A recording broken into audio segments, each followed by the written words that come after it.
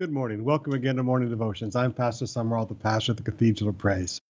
Now, you love Sister Bev's hats, but I've noticed that you never comment on my barongs. As one person, excuse me, they said, Pastor, you have a black barong, you have a blue barong.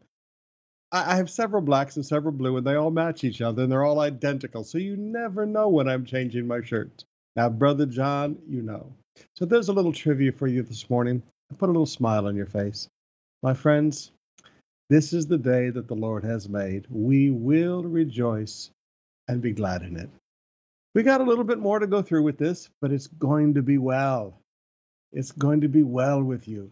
The end, it's God's turn to bless you, and you watch what God does for your life. All right, let's go to one of our young people reading us Psalms 91 today. Psalms 91. He who dwells in the shelter of the Most High will abide in the shadow of the Almighty. I will say to the Lord, my refuge and my fortress, my God in whom I trust. For he will deliver you from the snare of the fowler and from the deadly pestilence. He will cover you with his pinions, and under his wings you will find refuge. His faithfulness is a shield and buckler. You will not fear the terror of the night, nor the arrow that flies by day, nor the pestilence that stalks in the darkness, nor the destruction that wastes at noonday. 1,000 may fall at your side, 10,000 at your right hand, but it will not come near you. You will only look with your eyes and see the recompense of the wicked. Because you made the Lord your dwelling place, the Most High, who is my refuge, no evil shall be allowed to befall you, no plague come near your tent. He will command his angels concerning you to guard you in all your ways. On their hands they will bear you up, lest you strike your foot against a stone. You will tread on a lion and the adder, the young lion and the serpent you will trample underfoot. Because he hold faster to me in love, I will deliver him. I will protect him because he knows my name. When he calls to me, I will answer him. I will be with him in troubles. I will rescue him. I will honor him. With long life I will satisfy him and show him my salvation. Well, I said read, they actually recite from memory. So we're happy that the young people are hiding the Word of God within their hearts. I want you to be in prayer for Pastor Jamie and Christina this weekend. They have been in a small rented storefront as they pioneered a new church there in New Orleans, Louisiana. And this weekend, they moved into their own building. There was another church that was selling out. So they bought this nice, beautiful, I think it's about a 350-seat auditorium and a gymnasium. And they've got some work to do on it, but it's a great place for them to get started. So pray with them as they move in. And those of you that are good friends, pass them on a little congratulations memo today. Father, we thank you today as we come before you. We see all that you're doing around the world. Sometimes, Lord, we focus on this ugly virus, and Lord, we need to have eyes to see all the great things that you're doing. Almost 13,000 people born again, Lord, as your people have reached out. Lord, your gospel is not locked down. The gospel is not bound. We hear about all the great things that you're doing, the salvations, the whole families coming to the Lord. Father, you are good. And in this time of awfulness, you are showing your goodness to us in the land of the living. Lord, let our focus be upon you today. Lord, we continue to pray for the frontliners. Lord, every day they walk into difficulty. Lord, we thank you that the angels guard them in all their ways as you have promised. We thank you, Father, that the plague shall not come near their dwelling place. Nothing in that hospital is going to come home with them to their homes. Nothing in that hospital is going to come home to their parents or to their brothers or sisters or to their Lolas and Lolas. Father, we thank you that no plague shall come near our dwelling place. And Father, I pray for all the businessmen. It was so discouraging to hear that this thing would continue for another few weeks, especially for all of our business people down in Cebu, Lord, when they went back under enhanced. Father, I ask that you lift their heads today. You are the God of eternal encouragement. Lift the heads of our people. Some were just holding on because they thought it was just about over, and then they heard the news. Father, lift their heads. And Father, show them new ways. Show them new things. Let them see your hand of mercy. Let them see your hand of grace. Let them see your hand of provision in the land of the living. Father, all those things we taught last Sunday, your people have done their part. Now it's time for them to stand still and see the salvation of their God. Lord, let them see the greatness and the power and the mercy and the love and the faithfulness of their God. Bless all the work of their hands. New opportunities, Father, new promotions. Father, the wealth of the wicked transferring to the righteous. Let them see the hand of their God at work. I pray for all those that are sick in their body today, Lord. Let healing flow. Jesus, just reach into those hospital beds, reach into those beds at home, reach into those salas as they sit on the couch and listen this morning, and just lay your hand upon them, Lord. Jesus, we can't get in there to lay our hands on them, but Lord, we ask that you lay your hand upon them. And Lord, bring healing into their bodies right now. Let that sickness, let that pain leave their body right now. Let recovery begin. Let the Holy Spirit quicken and give life to their physical body. Let life begin to flow into them. I thank you for it, Father. I thank you for it, Father. In Jesus' name, amen. Let's open up our hearts now and spend some time in worship.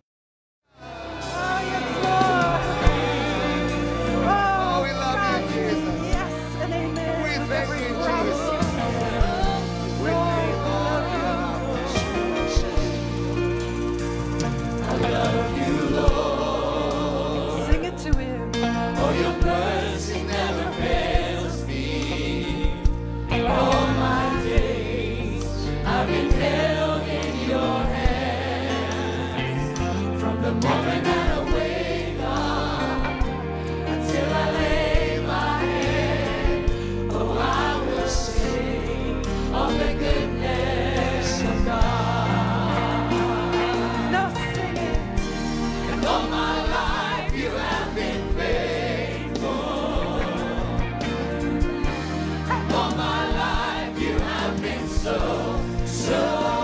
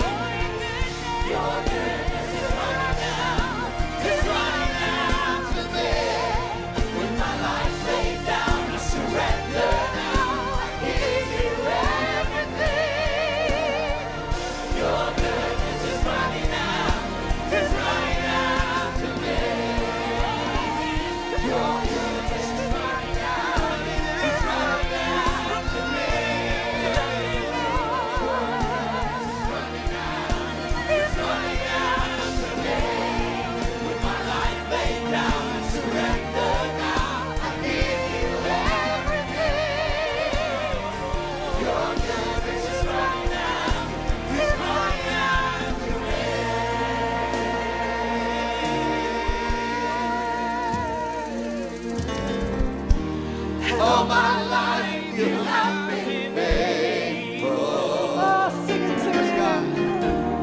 All my life you have been so good.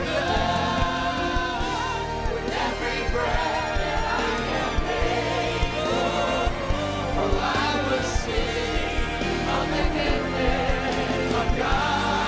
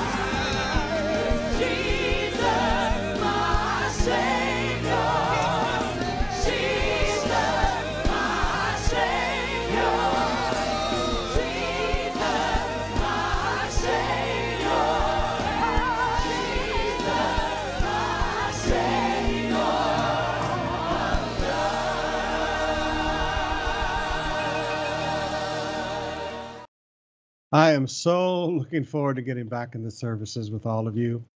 You know, this is nice. I can come to you live every day, and I know that I'm talking to you. I know that right now you're sitting there listening to me, and you know that right now I'm sitting here talking to you, and it's live. So we're walking through the journey together. But I will be very happy when we see each other face to face. That's the important part. Now, services in the cars will continue this weekend. 7:30. We still have a few slots on Saturday available. Sunday morning 7:30 is full. Sunday morning 9:30. We still have a few slots available. When all of this is full, we'll be happy to add another service. But if you'd like to come to our drive-in service, did I say you can't get out of the car? Did I remind you that you cannot get out of the car? Okay. So use the CR before you get there, and then we tell people, you know, go to Avia afterwards. There's lots of public toilets there, and there's not quite the restrictions that we have on us right now, at least at the church. So be there early. As you drive in, make sure you know how to tune your FM station in, because we'll have the FM transmitter set up, and we'll have a wonderful time together. Now, again, call and make and reserve your slot. Talk to your district pastor. Talk to your campus pastor. If you don't know their phone number for some reason, and you should, they're right there on the website or on the Facebook site. Now, this Saturday and Sunday, I'll tell you in advance, I'm going to be preaching on the spirit world has changed. We must take a stand. I won't even begin to get into it, but you can tell it's rumbling. It's going to take me about 3 weeks to get through all of this on we need to stand. This weekend, I'm just going to show you from the scriptures how the world is changing right now, because there is I'm not going to get into that. Okay, let's have a testimony right now. Hello CUP, good day. My name is Ezekiel and I'm a G Factor team member. So aside from tithes and offerings, I offer myself fully to the work of the Lord. I've been in the ministry of leadership for almost 5 years now and the head photographer of CAM. But last year was a great harvest. Before I entered the 12th grade, God gave me an opportunity to be part of the council. And so I joined and I was appointed as one of the directors of the UE Senior High School MICC, equal to the president but a different office. Along with heading all programs and projects of the MICC, I had an opportunity to propose the first ever Here We Go crusade in the history of UE AIM, where 100 plus souls got saved. A conference with Dr. Grace and Sister Gail, namely Effective Study Habits. And last January, I also had another opportunity to propose a multiple trio crusade where 2,000 plus souls got saved. So praise God for that. And in the beginning of my directorship, I told God that I'm willing to sacrifice, even being with honors, as long as He'd be using me for His glory. But He has a different plan for me. My report card came during ECQ, and still I was qualified to be with honors this year.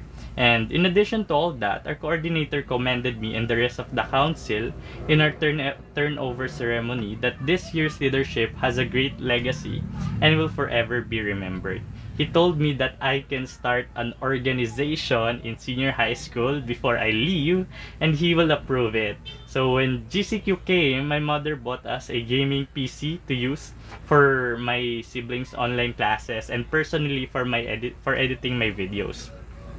I also tried reselling for a week, and my savings did not just double, but it tripled. So and now I'm continuously doing it. So my mother also started her own business. But for me, the greatest blessing from all that is to see those people that I share the gospel with in the ministry, and some of them are already my co-leaders. So I encourage you to give yourself fully to the work of the Lord and be part of the team ministry. My fellow youth to be part of the J Factor team ministry this year, and watch the Lord bless the works of your hands. That's all. Thank you and God bless. Amen. Proud of these young people. Now, I like to tease the young men, because young men dream of having beards. Old men dream of having hair. Open your Bibles, please, this morning to the book of Acts, chapter 11, beginning with verse 1. Now the apostles and the brothers who were throughout Judea heard that the Gentiles had received the word of God. So news spread quickly. Peter and these guys had preached in the house of a Gentile, and these people had gotten filled with the Holy Ghost and spoken tongues. So the apostles and the brothers, the apostles in Jerusalem and the brothers, those close to them, who were throughout Judea, heard that the Gentiles had received the word of God. So when Peter went up to Jerusalem, the circumcision party criticized him. Now notice, it's not the apostles criticizing, and it's not the brothers. Already at this time, there was a group within the church that felt, and this is what actually destroyed the church of Jerusalem. This is what caused the arrest of the apostle Paul later on in Acts 21. This was a small group of people, and they got larger and larger. This is a constant opposition group to the apostle Paul and the Gentile ministry. And we already see now that they're upset. Now, I want you to notice what this group is upset about. These are people who believed that, yes, Jesus is Messiah, but you also have to be circumcised and obey all the law of Moses to be saved. So they didn't feel that Jesus was enough. So these are Christians, but they're Christians who cling to circumcision. The circumcision party criticized him, and don't underestimate the power of these people. They literally destroyed the church of Jerusalem. They literally destroyed the first church, the foundation church of Christianity. They criticized him, saying, "You went to uncircumcised men and ate with them." Now notice, they weren't mad that he preached the gospel to them. They were mad that he went into their house and ate food with them. Nowhere does it say in the law of Moses, in the Pentateuch, that a Jew cannot sit down and have dinner with a Gentile. Nowhere in the Bible does it say that. This was their cultural rules. This was their religious rules. And one of the things, brothers and sisters, you have to learn in Christianity is there's a lot of rules, there's a lot of vowels that have nothing to do with the Scripture.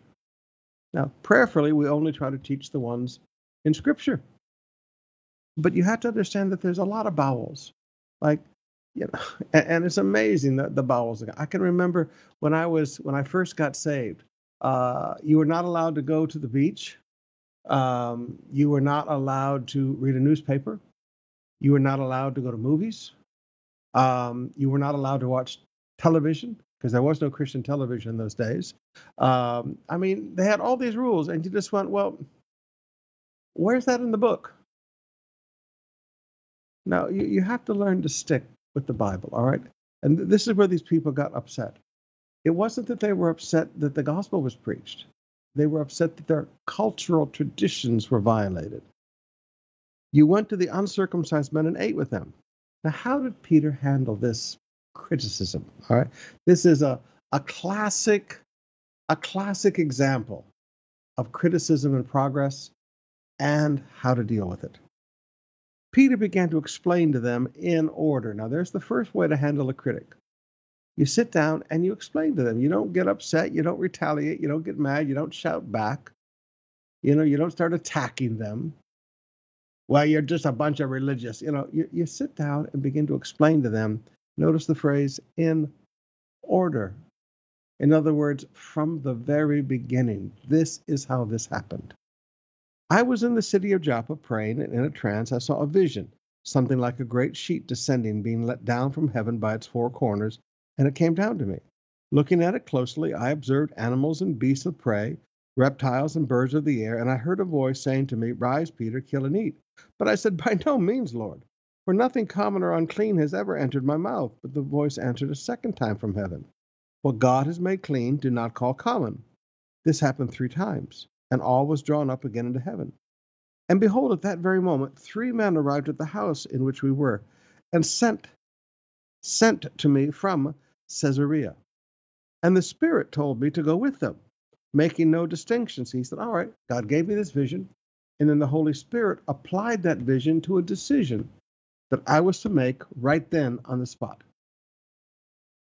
These 6 brothers accompanied me. He says, I didn't do this in secret. My 6 companions, these are born-again Jewish believers. He said, they accompanied me. And we entered the man's house. So don't deny what you did. Don't try to avoid criticism by denying what you did. We entered the man's house. That's a big statement for a Jew to make. And he told us how he had seen an angel stand in his house. So he said, "Oh, wait a minute. If an angel of God can be in his house, why can't I?" An angel of God stand in his house and say, "Send to Joppa and bring Simon, who is called Peter. He will declare to you a message by which you will be saved, you and all your household." He said, "Now listen, this guy told me an angel of God stood here and told him to send for me, and I would preach to him the gospel." Now, on a different thought, you will be saved and all your household. Now, Cornelius had brought the whole household together, but that promise would have never happened. But I want you to notice salvation never just wants to come to one person. God wants salvation to come to your whole household. Verse 15. As I began to speak, the Holy Spirit fell on them. He said, "Hey," the Holy Spirit interrupted my sermon. Just as on us at the beginning. He said, "Hey, same thing happened to them, happened to us."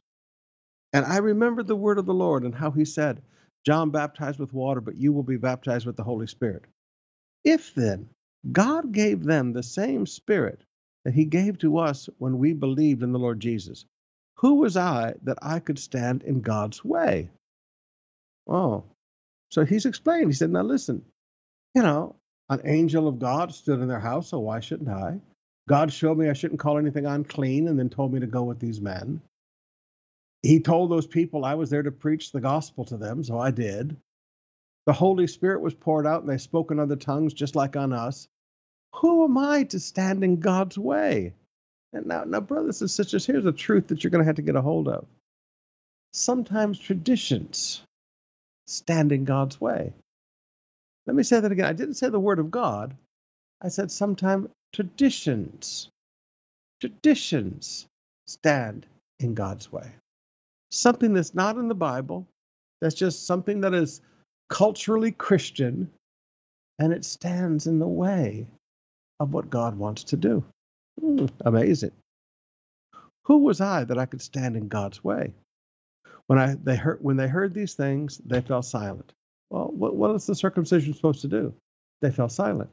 The way to silence a critic is to tell the truth without holding anything back, unashamed.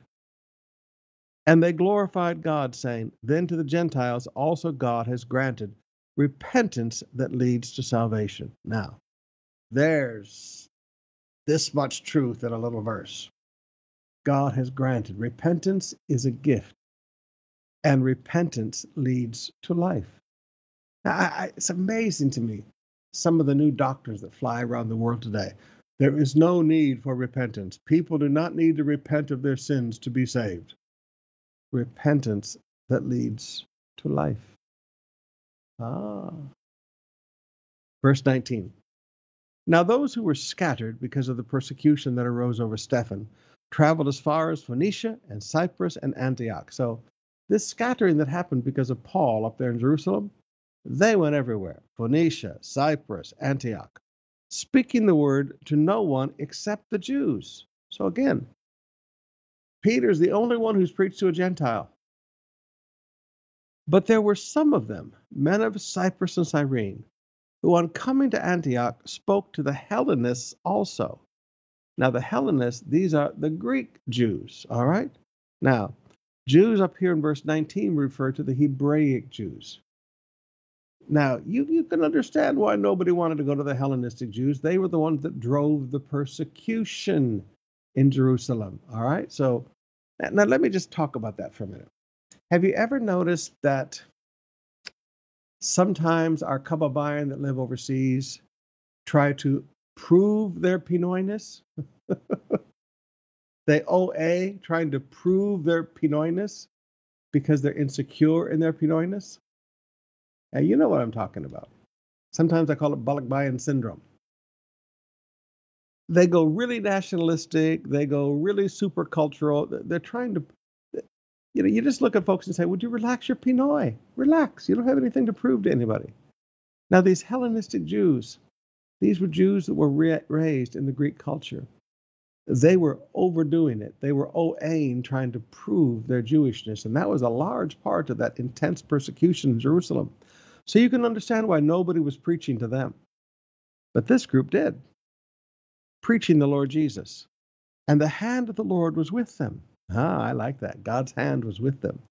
You need to pray. That's a good prayer to pray every day. Lord, let your hand be with me. And the hand of the Lord was with them. And a great number who believed turned to the Lord. And the report of this came to the ears of the church in Jerusalem. And they sent Barnabas to Antioch. And when he came and saw the grace of God, he was glad. So you could see the evidence of God's grace upon these people's lives. You could see the change. See, grace changes people. He was glad, and he exhorted them to remain faithful to the Lord with steadfast purpose. For he was a good man. Now here's Barnabas. He was a good man, full of the Holy Spirit and faith. And a great many people were added to the Lord. Barnabas brought great harvest there. So Barnabas went to Tarsus to look for Saul. He said, man, I need some help here. And he needed a Hellenist. He needed somebody who understood the Greek and the Jewish mixture. So he went to Tarsus to look for Saul. And when he found him, he brought him to Antioch. And for a whole year they met with the church and taught a great many people. And in Antioch, the disciples were first called Christians. Now, in Israel, we were called the Way. In Antioch, we were called Christians, or like Christ, like the Anointed One. And literally, Christ the Anointed One, like the Anointed One. Now, in these days, prophets came down from Jerusalem to Antioch. And one of them, named Agabus, stood up and foretold by the Spirit that there would be a great famine over all the world. This took place in the days of Claudius. So the disciples determined, everyone according to his ability, now this is in the church at Antioch, everyone according to his ability, to send relief to his brothers living in Judea. And they did so, sending it to the elders by the hand of Barnabas and Saul. Now notice some principles here. Prophecy said this is what's going to happen. Prophecy was not directive. Prophecy did not tell them what to do. One of the great failures I see in the prophetic movement around the world today is they want to become directive. They want to tell people what to do. What they may be prophesying is true, but then they apply it and say, now this is what you should do. Prophecy in the New Testament is not directive. Prophecy in the New Testament is not guidance. The prophecy was there. There's going to be a famine. Now, the decision of how to respond to that prophecy was left up to the people. The people decided to take an offering to help feed their brothers and sisters in Jerusalem. So that was their decision, not the direction of the prophet. Now, the other thing I want you to notice, giving. The disciples gave according to their ability. Now, this is the basis of all giving. God does not ask for what he has not given you. Remember, God gives us the seed to sow. God gives us the seed to sow. If you don't have anything to give, excuse me, there's no reason for guilt in you. Every person gives according to their ability. If it's 1 peso, then that's fine. If it's 100 million, that's fine. Each person gives according to their ability. And notice, they sent the relief by the hands of their leaders to the elders, to the leaders of the church in Jerusalem. So this was not just money being thrown around. This was money that was handled properly with accountability to the leadership team. That is how giving was done in the New Testament church. All right, let's open up our hearts and spend some more time in worship, and then we're going to get back into 2 Kings. Simpleng hindi mo kaya kapag si Kristo ang iyong kasama, siguradong hindi ka na asa.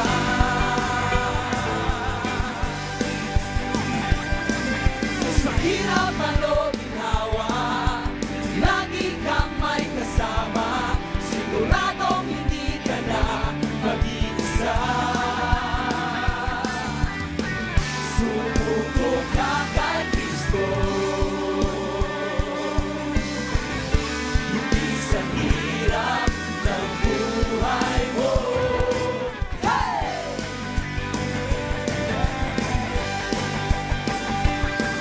Imposibleng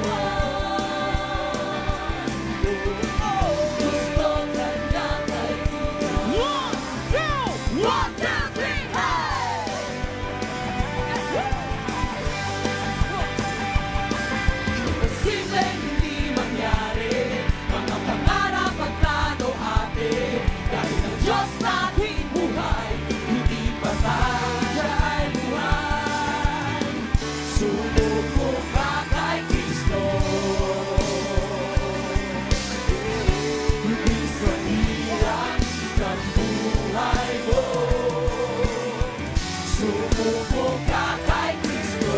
Hey! Hey! Hey! Hey! Hey! Hindi sa hirap ng buhay mo. Si Kristo yung kaya anuman ang hindi kanya iiwan. Gusto kanya kaibigan. Susuko mo ang buhay mo. Buksan mo na ang puso mo. Lumapit ka sa pagbabago. Iba ang buhay pag kay Kristo. Suko mo ang buhay mo. Buhay mo. Buksan mo na ang puso mo. Itaas mo ang iyong kamay. Siya ay naghihintay sa'yo. Si Kristo yung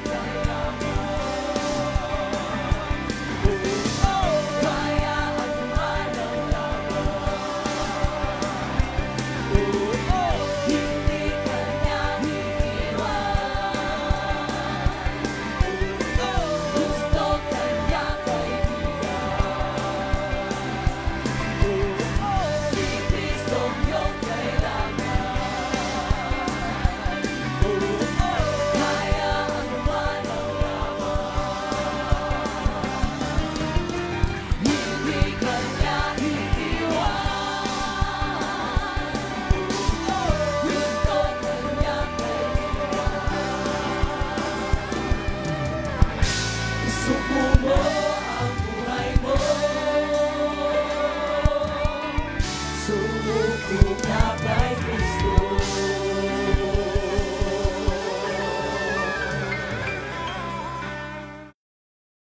Every day when I pray for all of our frontliners, there's people's faces that I picture in my mind. Some of them are the older doctors and doctoras, which I shall not mention or they will shoot me. But did you see those young people? 6 of them are doctors and doctoras. 6 of them. And when you look at those young people and you realize what they're doing every day to serve our people, we have great young people. Pray for them every day in Jesus' name. All right, 2 Kings chapter 17 today, beginning with verse 1. Now, we begin what I call the very sad portion of 2 Kings now, because now we're going to see a nation eating the fruit of their sins. And there is nothing more bitter than to eat the fruit of all of your bad decisions. Chapter 17, beginning with verse 1. In the 12th year of Ahaz, king of Judah, remember those are the southern 2 tribes, Hoshea, the son of Elah, began to reign in Samaria, that's Israel, the 10 tribes, over Israel. And he reigned 9 years. He did what was evil in the sight of the Lord, yet not as the kings of Israel who were before him. So, all right, this guy was bad, but there were degrees of evil. So I make a little note in my Bible, degrees of evil. He was evil, but not as bad as some others. Against him came Shalmaneser, king of Assyria, and Hoshea became his vassal and paid him tribute. But the king of Assyria found treachery in Hoshea, for he had sent messengers to So, king of Egypt, and offered no tribute to the king of Assyria, as he had done year by year. Therefore the king of Assyria shut him up and bound him in prison. Wow. Shut him up and bound him in prison. Then the king of Assyria invaded all the land and came to Samaria for 3 years. He besieged it. Imagine 3 years covering that small area, what we look at as the Galilee in that northern section. In the 9th year of Hoshea, king of Assyria captured Samaria, and he carried the Israelites away to Assyria, and he placed them in Hala and in Habor, the river Gozan, and in the cities of the Medes. Notice, they were taken out of the land.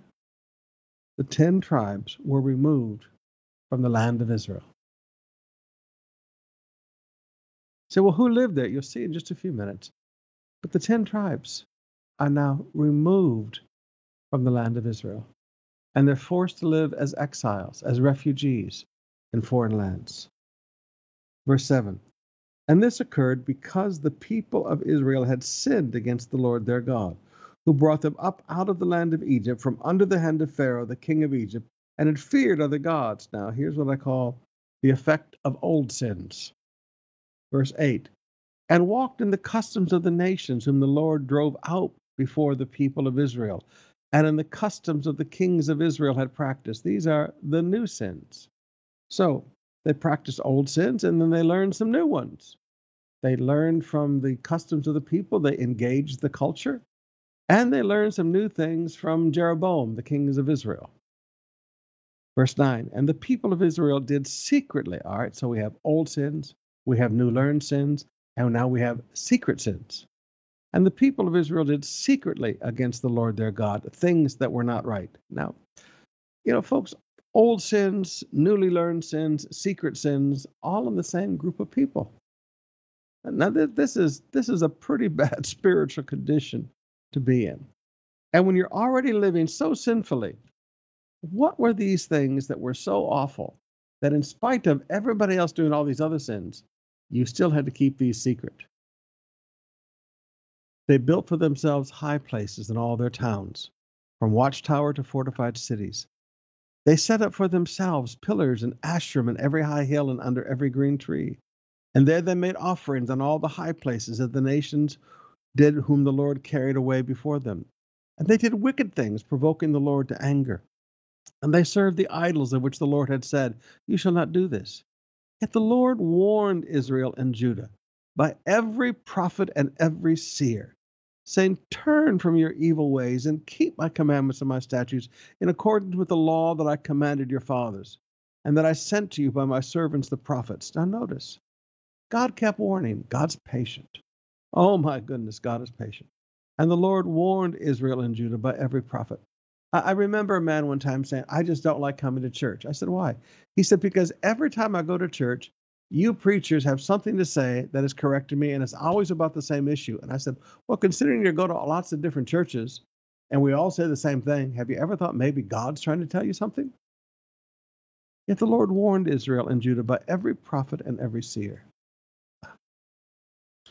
Verse 14, but they would not listen. Now that's a hard place to be in. But they would not listen, but were stubborn.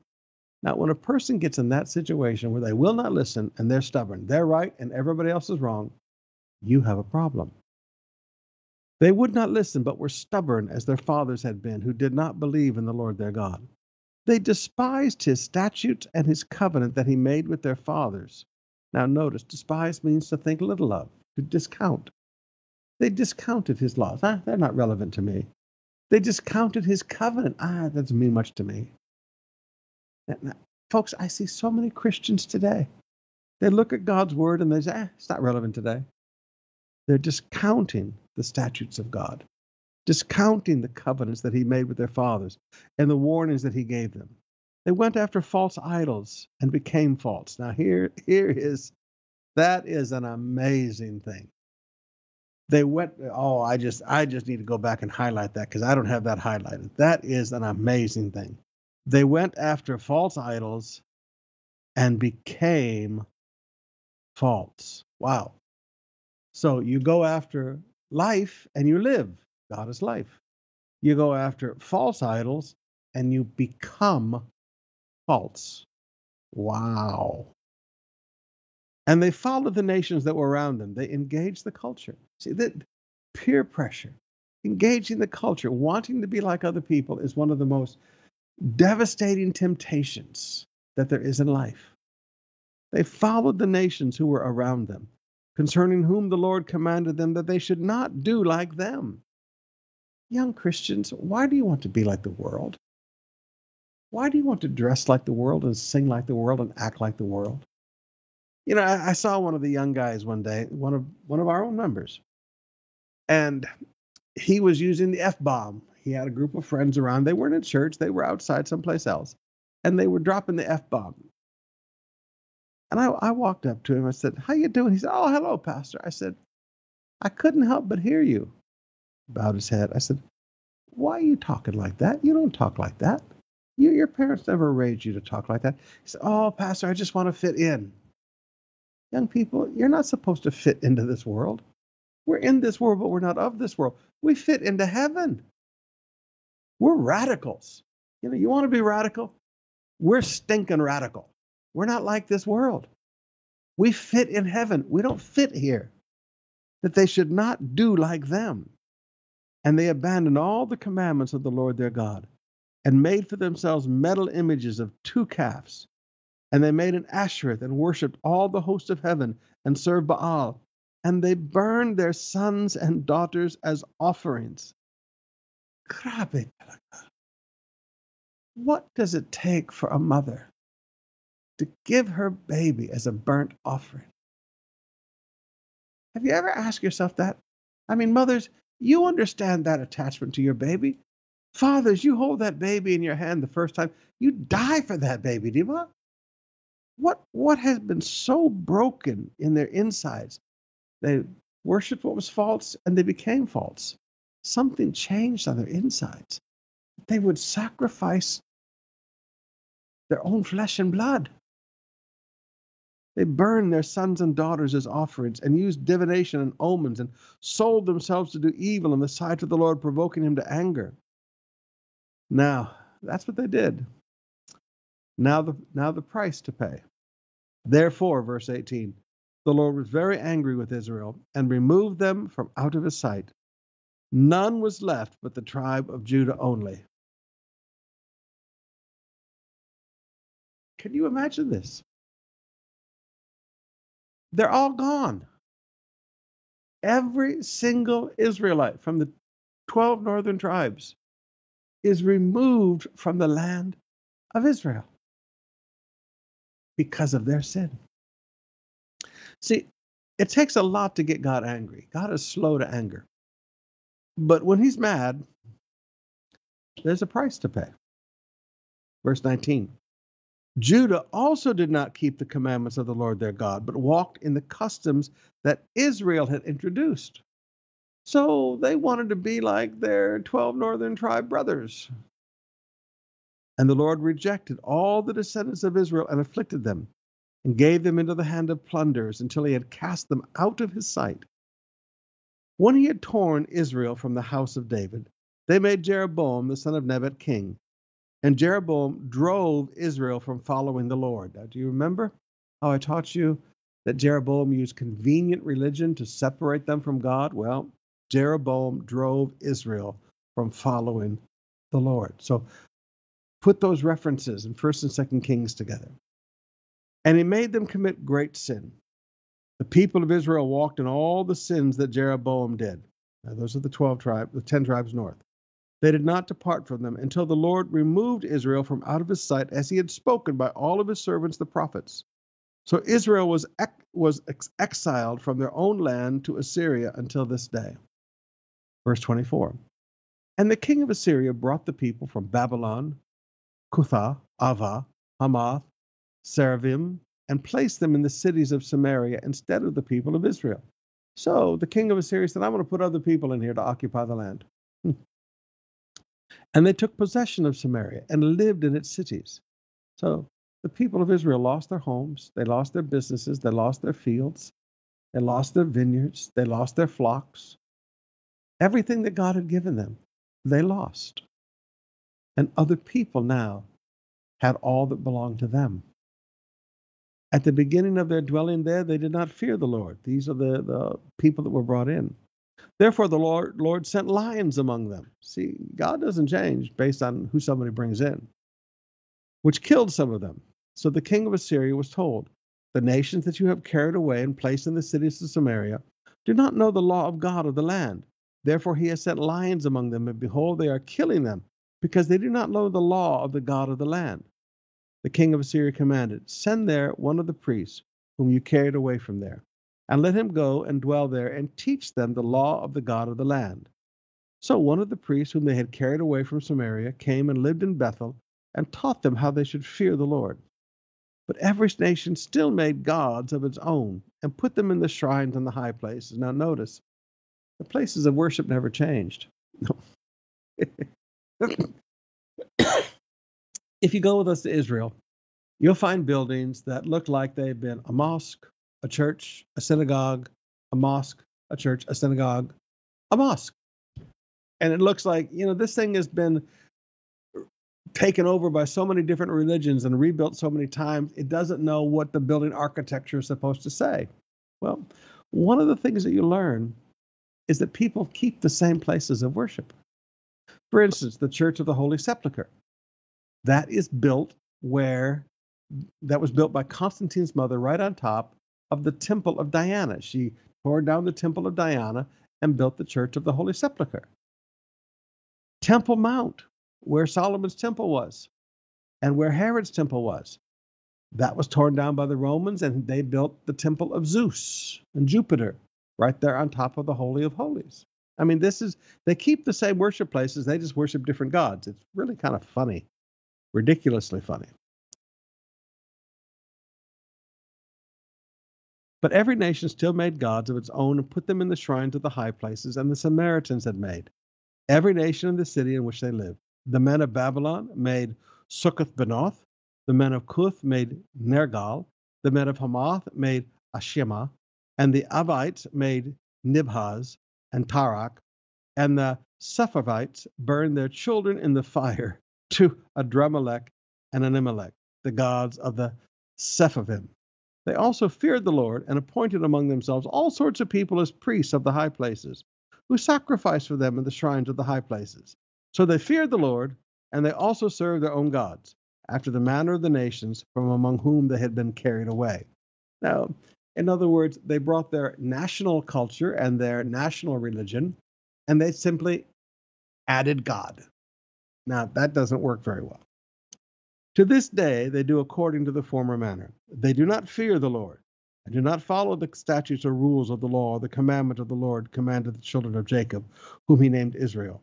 The Lord made a covenant with them and commanded them, You shall not fear other gods, or bow yourselves to them, or serve them, or sacrifice to them. But you shall fear the Lord, who brought you out of the land of Egypt with great power and outstretched arm. You shall bow yourselves to him, and to him you shall sacrifice. And the statutes and the rules and the law and the commandments that he wrote for you, you shall be careful to always do. You shall not fear other gods, and you shall not forget the covenant that I made with you. You shall not fear other gods, but you shall fear the Lord your God, and he will deliver you out of all the hand of your enemies. However, they would not listen, but they did according to their former manner. The dog, proverb says, always returns to its vomit. You have to be careful. Now, I've been talking to you a lot about spiritual legacy and spiritual culture being passed on. Here is a very succinct statement of that truth. But they did according to their former manner. Verse 41, so these nations feared the Lord and also served their carved images. Their children did likewise, and their children's children, as their fathers did, so they do to this day. As their fathers did, so they do to this day. As their fathers did, so that generation after generation, they continue in the same sin. Chapter 18, verse 1. In the 3rd year of Hoshea, king of Elah, king of Israel, Hezekiah, the son of Ahaz, the king of Judah, began to reign. He was 25 years old when he began to reign, and he reigned 29 years in Jerusalem. His mother's name was Abi, the daughter of Zechariah. And he did what was right in the eyes of the Lord. Now here's some good news. He did what was right in the eyes of the Lord, according to all that his father David had done. Now this is his ancestor. He removed the high places and broke down the pillars and cut down the Ashereth. He broke in pieces the bronze serpent that Moses had made. For until those days the people of Israel had made offerings to it. It was called Neshutan. Now stop right here. Here is the first man in generations who not only did what was right, he made progress.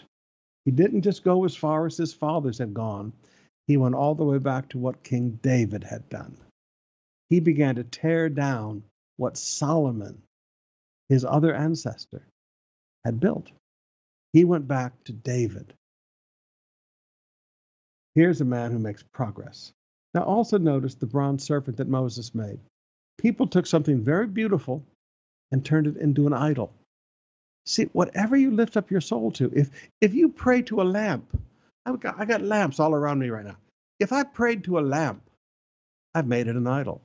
They took something very beautiful that had brought healing to a people, and they made it an idol.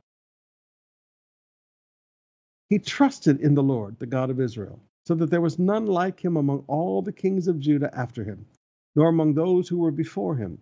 For he held fast to the Lord. He did not depart from following him. This is a good man. But kept the commandments that the Lord commanded Moses. And now notice the fruit of these decisions. And the Lord was with him, and wherever he went out, he prospered. Now, you saw the fruit of disobedience. Here's the fruit of obedience. The Lord was with him. Wherever he went out, he prospered. He rebelled against the king of Assyria and would not serve him. He struck down the Philistines as far as Gaza and its territory, from the watchtower to the fortified city. In the 4th year of King Hezekiah, which is the 7th year of Hoshea, son of